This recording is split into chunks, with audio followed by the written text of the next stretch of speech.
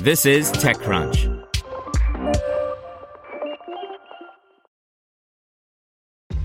This episode is brought to you by ShipStation. You know, some things take a lot of work, like sending little robots to far-off distant planets. And just as that's challenging, so too is running a successful e-commerce business, especially when there's so much to do. So I want to introduce you all to ShipStation. Now, I love using ShipStation because of its easy-to-use dashboard, which makes managing orders and printing labels a breeze and super smooth. Oh, and the customer service is just out of this world.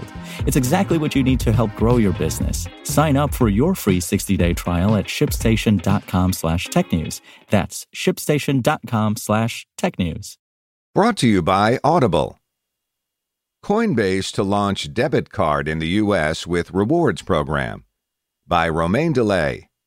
Cryptocurrency exchange Coinbase is launching a debit card in the U.S. this winter.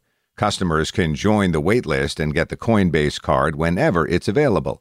Coinbase already launched the Coinbase Card in the UK and Europe.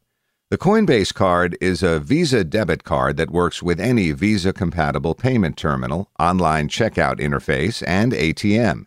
It works with a mobile app that lets you control how you want to spend your cryptocurrencies. In the U.S., customers get a virtual card immediately after signing up and a plastic card within 2 weeks. You don't need to liquidate your cryptocurrencies in order to spend them in a store. Coinbase can do that for you when the transaction occurs. That's why you can select between all your crypto balances for your upcoming transactions in the app. The Coinbase card should support many cryptocurrencies currently available on Coinbase, including USDC. While Coinbase has released a separate app for European customers, you'll be able to manage the card from the main Coinbase app in the U.S. The card withdraws money from your Coinbase account directly. You don't need to transfer your tokens to another wallet. In the U.S., Coinbase card users will also earn rewards. The company says that you could earn up to 4% back in Stellar Lumens or 1% back in Bitcoin. You can select one reward at a time, and rewards will be refreshed regularly. Unlike in Europe, you won't have to pay any issuance fee in the U.S., but there will be some fees. The company charges 2.49% in crypto liquidation fees. There's one exception to the crypto liquidation fees. If you're using your USDC balance, there's no fee to spend your USDC using the card.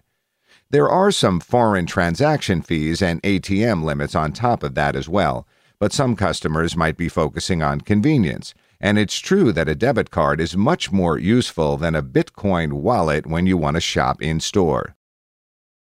Can't get enough of listening to daily podcasts or audiobooks? Then it's time to check out Audible, where you can find what you want all in one place. Our selection offers a broad range of titles and genres on topics you love most. Do you crave news and sports analysis?